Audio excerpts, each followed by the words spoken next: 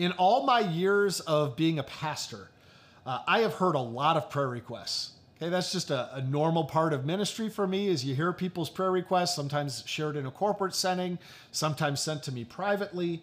And in the context of people sharing their prayer needs or sharing prayer requests and what they would like prayed for, you hear just about everything. You hear things from heartbreaking to the mundane to the bizarre. I mean, you hear everything in the context of a prayer request. You hear a little bit of everything. But in those years of hearing people give prayer requests, I don't remember anyone ever asking for prayer for God's name to be kept holy. Can't remember a single time of someone bringing that up in the context of a prayer request. It seems like kind of a different request, doesn't it?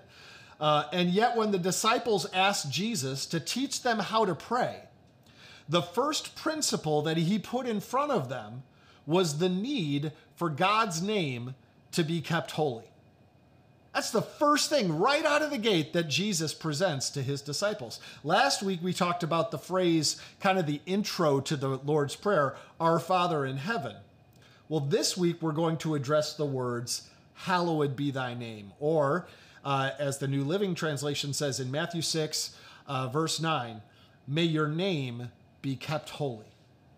May your name be kept holy. This is the first of the requests that Jesus makes in his model prayer that he's given us. And yes, it is a request.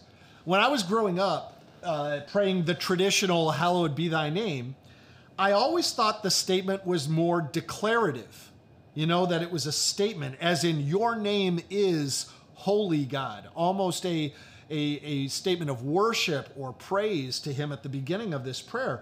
But when you look at the original language and the language that Jesus used as he prayed this prayer, it definitely carries the weight of a request.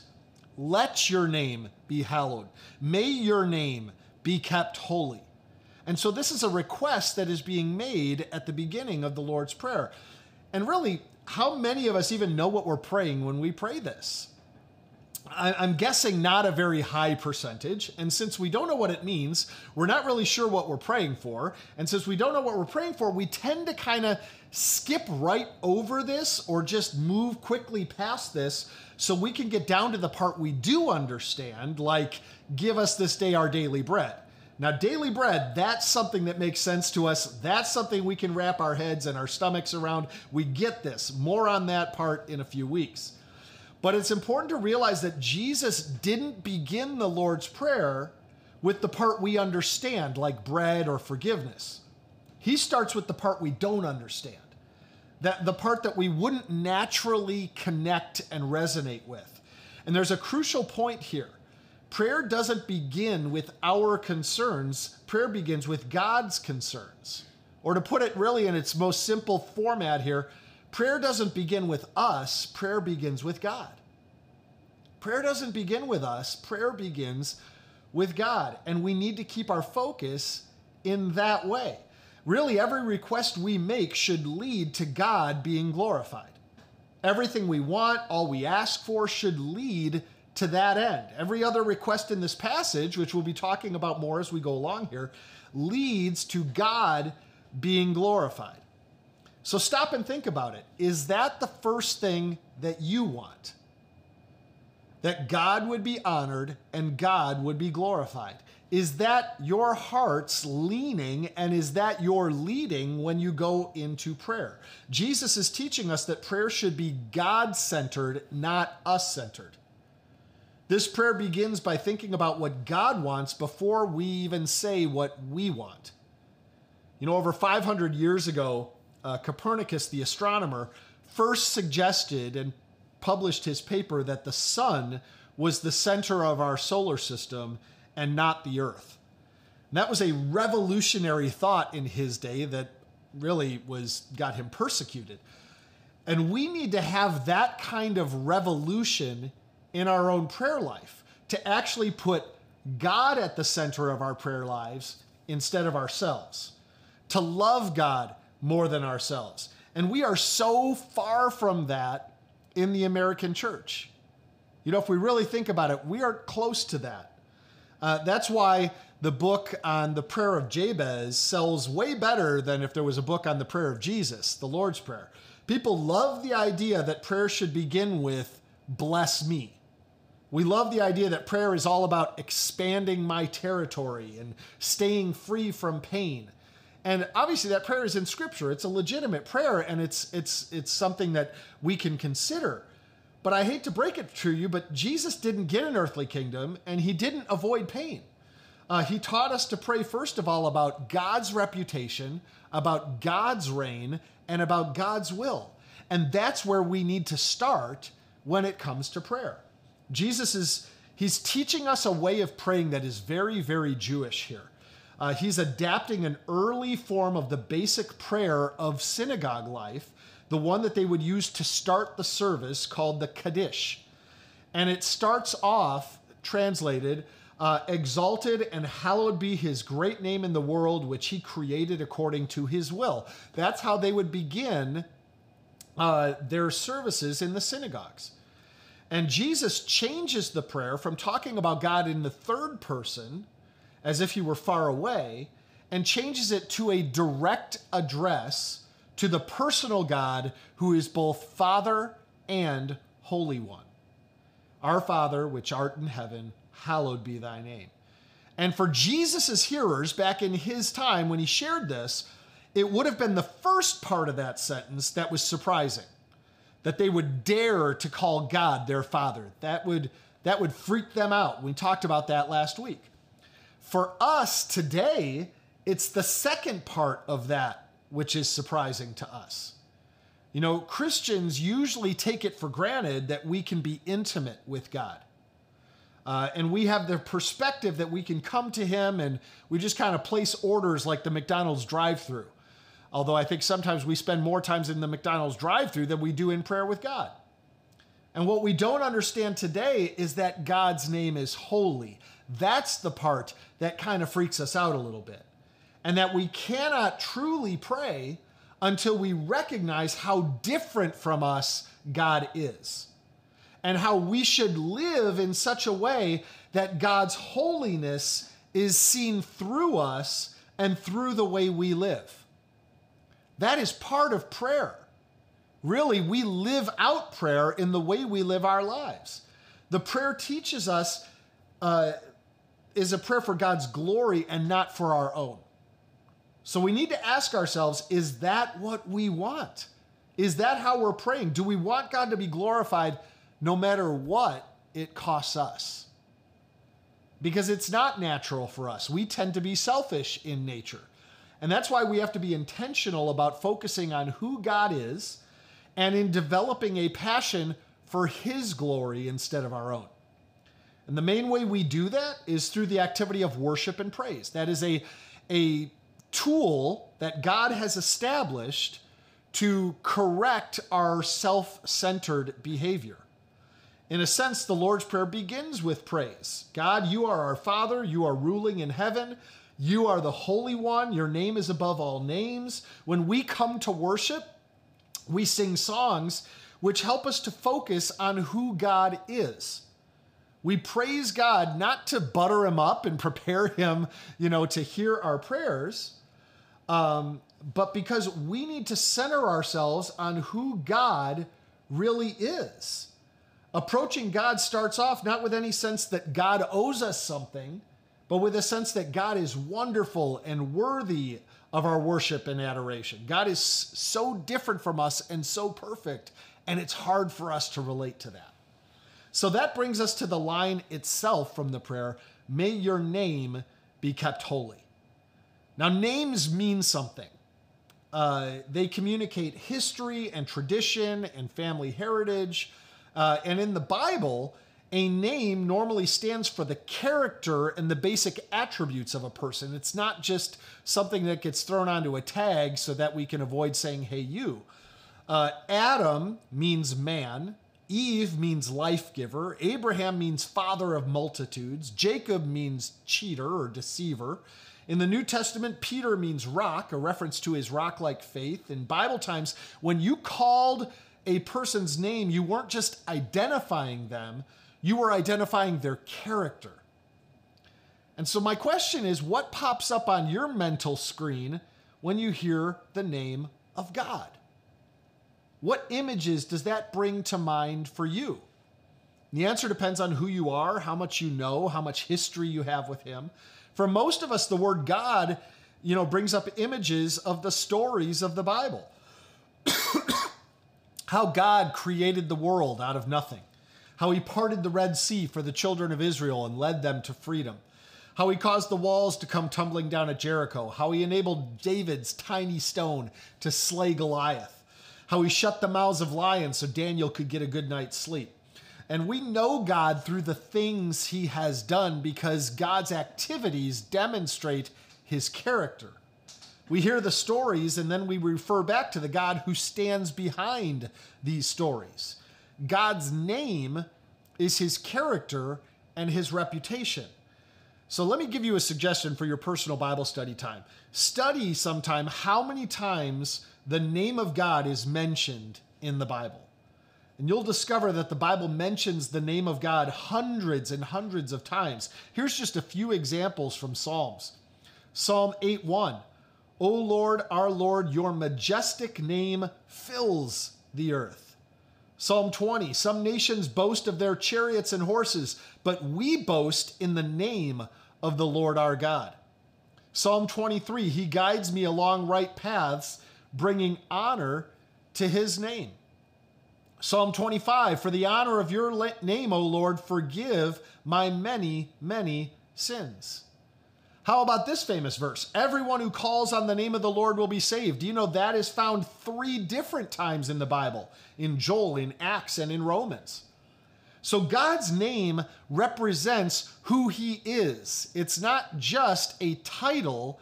It is him. It is who he is. It embodies his character.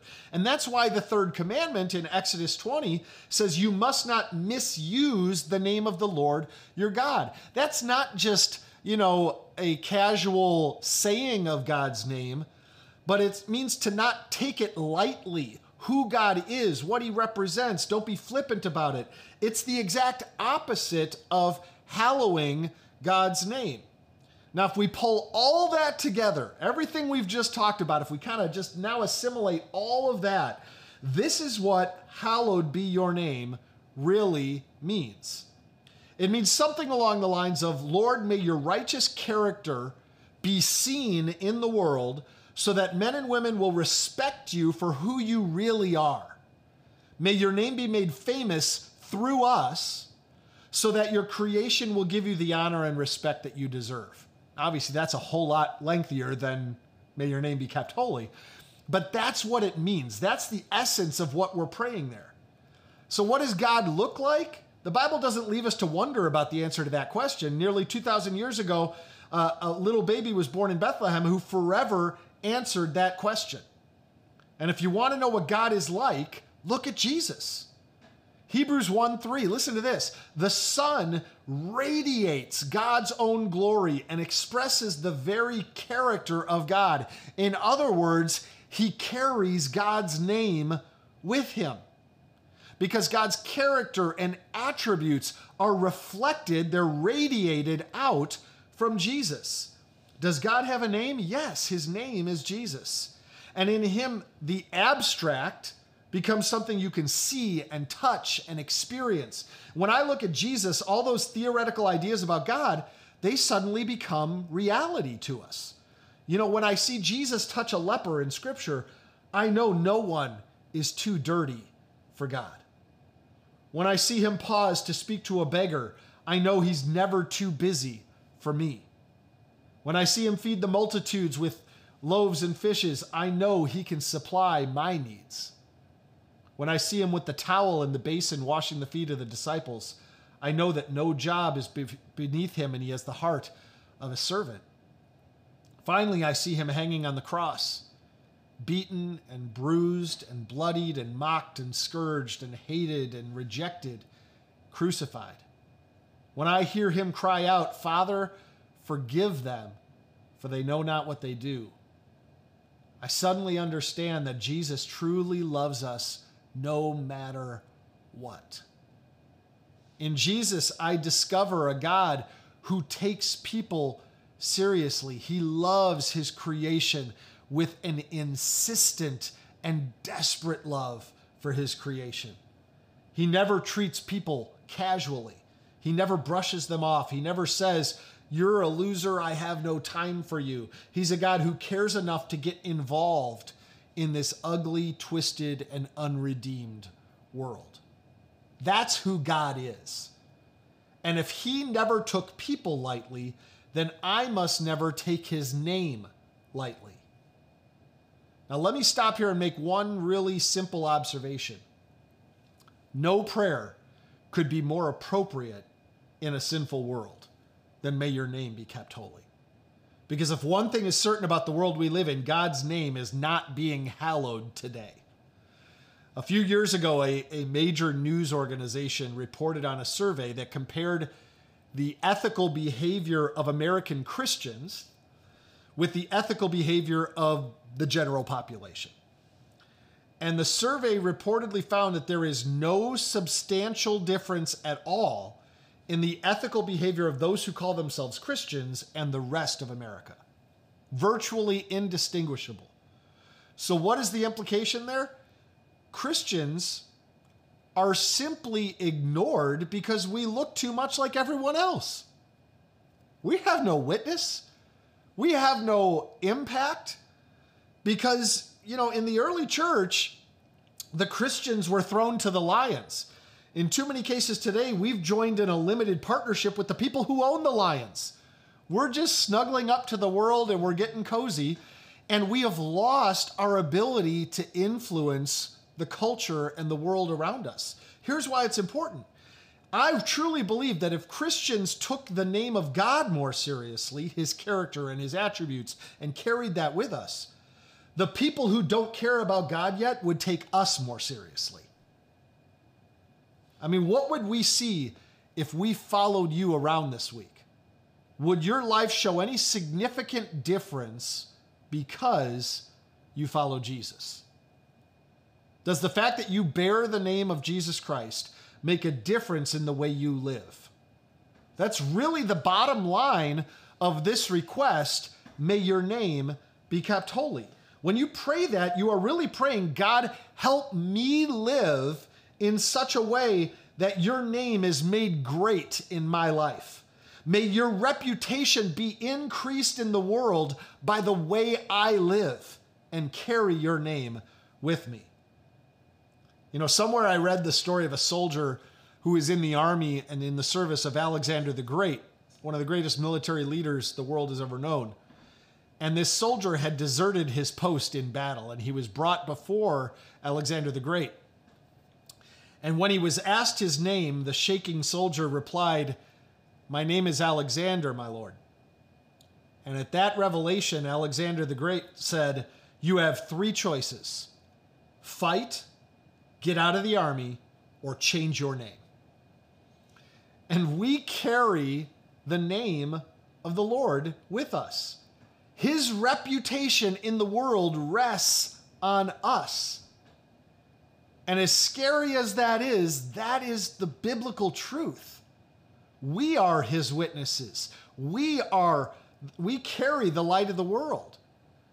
And we cannot hide from that responsibility. We honor that name and increase his reputation when we stand up for him.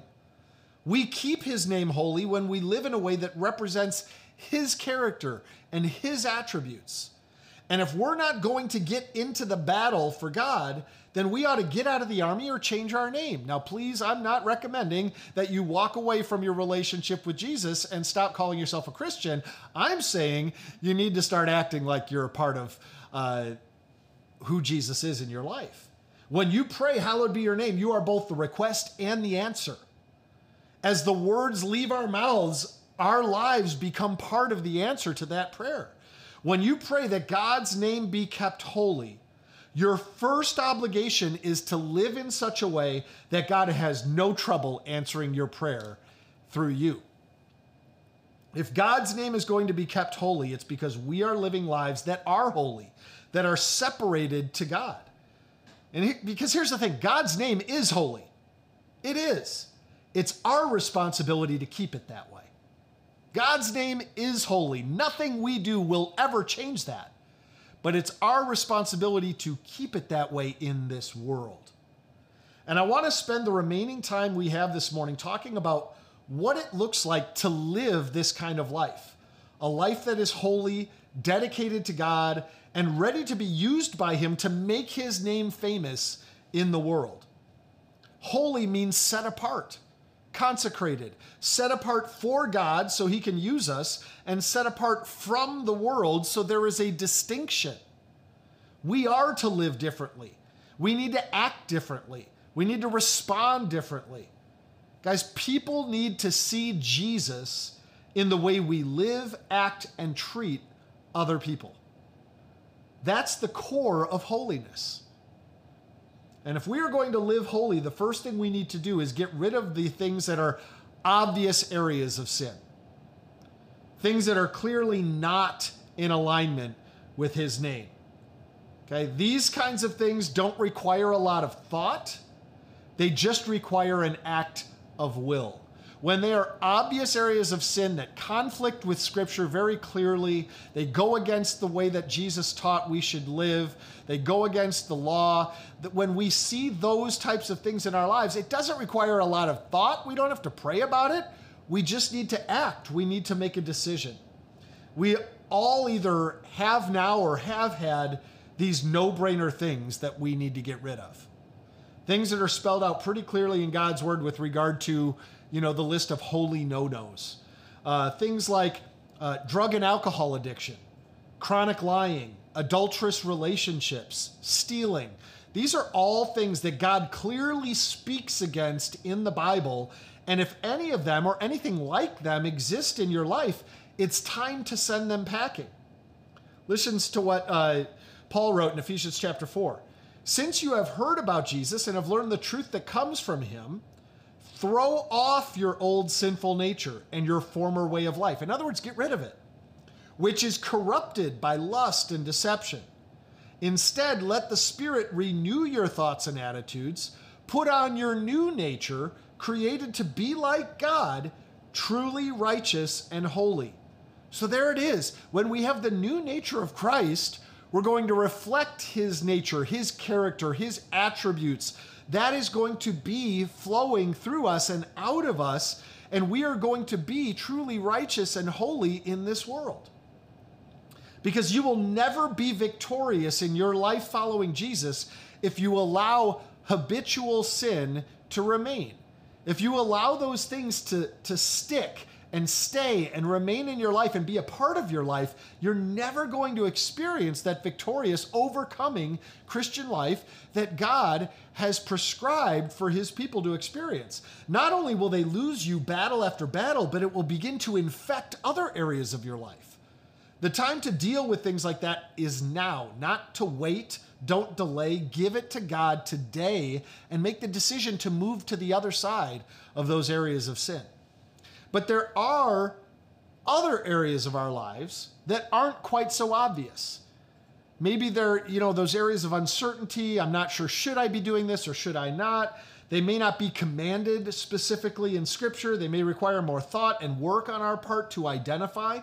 But if we're going to live holy lives, if we're going to live in such a way that God's name is glorified and kept holy through our example to the world around us, it requires us to do that kind of work, to put in the work in prayer and to wrestle through that with the Holy Spirit and say, reveal those areas of my life that need to change. And we've all got things in our lives that may not be as obvious as the areas of sin that I mentioned earlier, but still need to be eliminated. Things like activities that take too much of our time and prevent us from going all in for God. Work hours that hurt our family. An opposite gender friendship that pushes the lines of appropriateness. Holding on to what we have instead of being generous. Media content that doesn't fit the guidelines that God lays out for us in His Word. And in case you're wondering what God's criteria is for us, for what we should allow into our minds and into our hearts, here is the filter that God's Word gives us in Philippians 4, verse 8. Fix your thoughts on what is true and honorable and right and pure and lovely and admirable. Think about things that are excellent and worthy of praise. My challenge to you is put that filter over your media intake, over the places you go online, the jokes that you laugh at, the conversations that you take part in. Think of Philippians 4:8 as the guardrails for holy living. And I understand that our nature when we hear something like that is to push back at this. But Pastor Jeff, that's legalism. No, legalism would be saying you can't watch football on TV, that's sin. Well, it is sin if you're cheering for the Eagles, but that's not in the Bible. No, we're not prescribing the decisions you should make based on our preference or our convictions. That's what legalism is. It's imposing my personal convictions on someone else. What I'm doing here today is presenting you with biblical guidelines that you can use to evaluate your own life and pray through with the Holy Spirit and help you honor God and help you keep his name holy as you carry that name with you. These are biblical principles that we all need to apply to our lives. Now, another pushback I hear is, well, it's such a small deal. It's hardly an issue. Let's talk about that. I've used this illustration a while back, but it's such a perfect illustration for this principle. When I was in high school, I participated, my main sport was baseball, but I also ran cross country, and I've told stories about that, and I'm not going to talk about that today, but I also was on swim team. And swim team, another way of describing that in common language is organized torture. It's designed to make you feel miserable. That's what swim team is for. We would practice twice a day before and after school. We'd have to arrive at the school at 5:45 in the morning in the middle of winter, and this was Chicago, which meant temperatures were around 0 most of the time when I would get there. And we would swim miles every day. Our hair would turn to straw because of the chlorine. Almost every practice, someone would throw up, from the workout. My coach used to have a saying, it's not a good practice unless someone throws up. He was a real bundle of joy. We would be too tired to stay awake in our classes, and this was the joy of being on swim team. I did it to get in shape for baseball. Some of the guys actually enjoyed swim team. I don't know what was wrong with them. But we would practice like this for the whole season. Every meet, attempting to improve on our personal best times, swim just a little bit faster in order to get ready for the conference meet and then the state meet at the end of the year. And we would put everything we had on the line. We'd kill ourselves in preparation for this race that would last a few minutes at the most. For many of us, just a few seconds is how long that race was. And the night before the conference meet would take place, the team would gather together at the school and we would participate in the ritual affectionately known as the shave down. And the shave down is where all of these high school dudes would gather in the locker room with our can of shaving cream and our razors, and we would shave our arms and our legs and our chests, and then we'd say, hey, can you get my back for me? And shave our backs. And we would shave all of these parts of our body, and we would do that to get rid of all of that hair on your legs and your arms and all that. We spent the whole season preparing ourselves physically. The night before, we got rid of that last little bit that was standing in the way. We wanted nothing to stand in the way of us performing better than we ever had before in the pool. Now, why did we do this? It's not that much hair, okay? I mean, I'm a 14-year-old, high school kid. We weren't like grizzly bears, all right? Just to remove that much hair, did it really make that much of a difference in the water? Short answer, nope. But when do I ever give short answers in my sermons? Or ever. I'm not much for short answers. The point is, it didn't matter how much of a difference it made. If it made any difference, you did it. I mean, you see, God wants more than just almost everything from us. He wants more than close. He's looking for total commitment from us. And it doesn't matter if we're talking about big things or small things. In fact, Jesus emphasized the small things.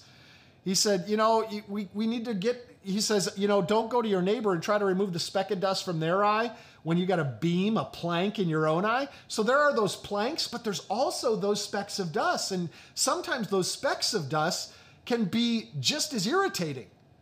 And we need to remove them as well. And so the point was on swim team, if it makes a difference, why wouldn't you do it? And the same principle applies in our faith story. If it makes a difference and helps our witness and makes us better able to carry the message of God's love to a world that is broken around us and helps us to live for Him with purity and with holiness better, why wouldn't we do it? Why wouldn't we get rid of it? Total commitment to being the best that we could be. That's what it's going to take on our part to live the life of faith and holiness that God has planned for you. It takes a decision. As I said earlier, an act of will. It may not have been a huge difference, but if it held us back, why keep it? 1/100th of a second could mean the difference between first and second or third place. Just 1/100th of a second. And there are times where the shave down would help us in, a tenth or a couple tenths of a second. It made a difference. Why hold on to something that is holding you back? We need to get rid of the little things in our lives. Ephesians 5:3, but among you there must not be even a hint of sexual immorality or of any kind of impurity or of greed, because these are improper for God's holy people. Now it says not even a hint. Not a hint, not a big amount. A hint is not this huge boulder in our lives. A hint is small, but by nature it doesn't stay that way, does it? What is a hint? A hint is a small thing that leads to something bigger. We give somebody a hint, it's to cause them to discover something beyond that, and that's what hints of sin do. It causes us to discover something beyond that.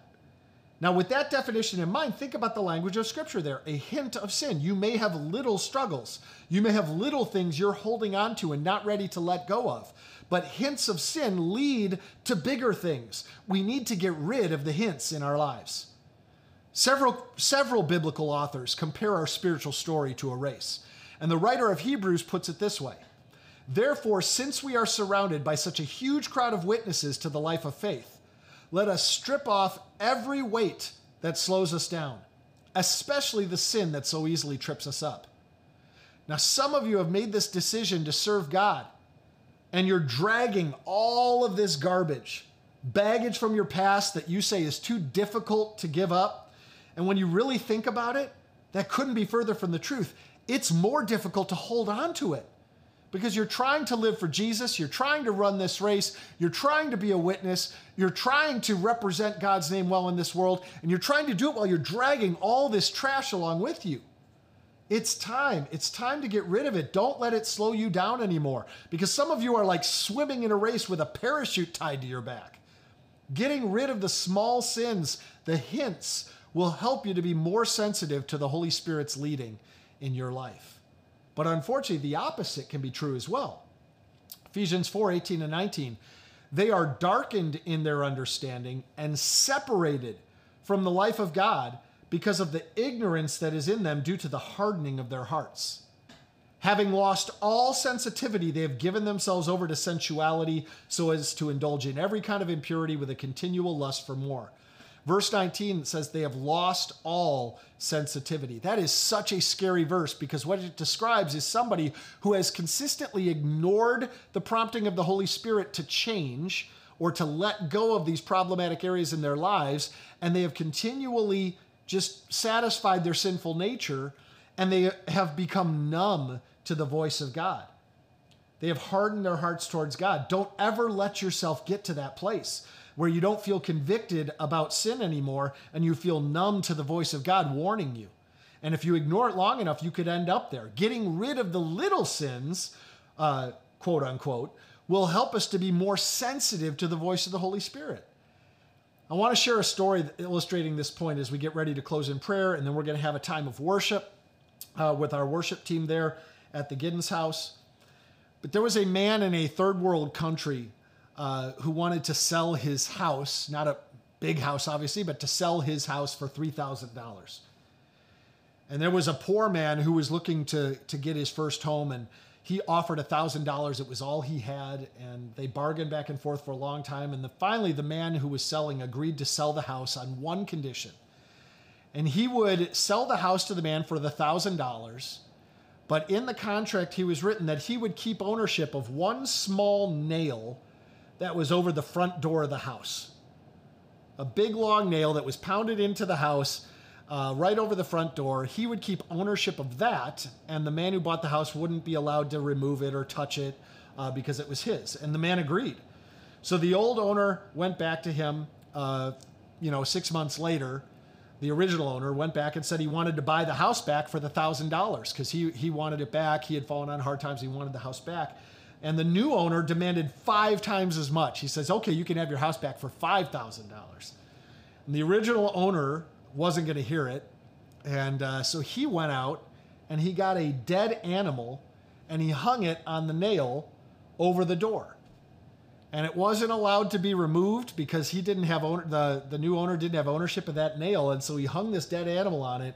And after a period of time, the house became unlivable because this rotted and decayed, and the maggots came and everything that goes along with rotting flesh, and it was there, and the house became unlivable, and he was forced to sell it back to the original owner for the original price. So here's the point of this story. If you make a commitment to God and you leave the devil even one small nail, one tiny hook, he will come back and hang his rotting garbage in your life again. And he will make your house unfit for Jesus to live there. Guys, don't give the devil anything to come back to. Don't hang on to those hints of sin in our lives. That's going to lead to something more. And some of you may be wondering, how do I know where to draw the line? What should I do? What should I not do? How do I know where that line of right and wrong is? And it can be tough to know, can it? The Bible clearly spells out some things for us. And the Holy Spirit will speak to us and help us to make wise decisions. But a long, long time ago, in my early days of youth ministry, I adopted a motto for myself that has served me well, and I want to share it with you. And that motto is this: stay away from the gray. Stay away from the gray. You know, there are obvious areas of sin, and then there are obvious areas of holy living, of righteousness, but then there's this whole area of gray in the middle that's kind of close to that line, right, of where sin is and where, living for God is. And so many followers of Jesus spend so much of their time trying to get as close to that line as they can get. What they're saying is, how close can I get to sin without sinning? And that is completely the opposite mindset of what Scripture teaches us. Scripture teaches us, how close to God can I get? How far away from sin can I run? How close to God and how closely can I demonstrate His character in my life? And that is not tiptoeing that line saying, how close can I get to sin without sinning? What it comes down to is this: stay away from the gray. If you're not sure, why do it? It's not going to help you grow closer to Jesus, and it potentially could bring harm to your faith story or to someone else who is watching your example.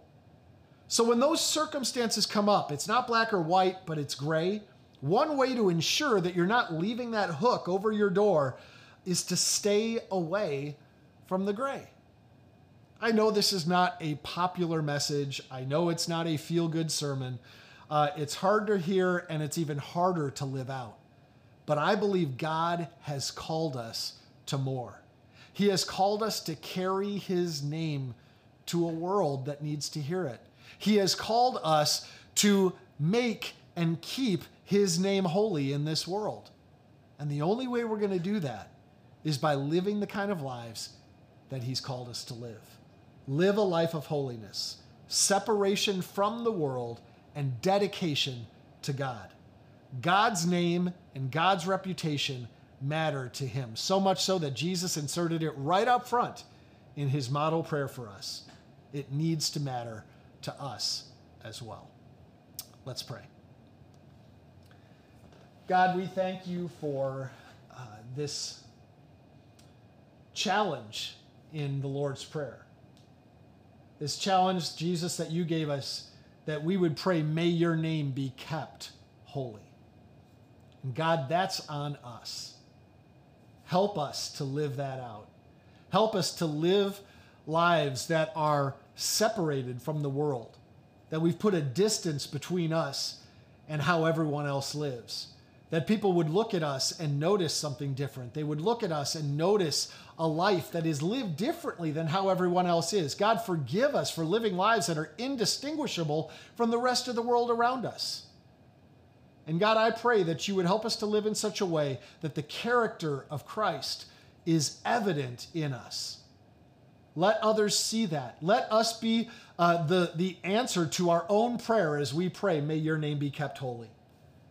God, I pray that we would be able to go out into this world and live lives before everyone else around us that would cause them to stand up and take notice and be drawn towards the character of Christ.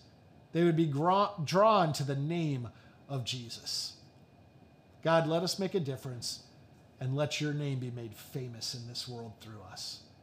God, let that be true of Trilogy as it's true of us as individuals. Let it become true of our church, that people would notice a difference in Trilogy.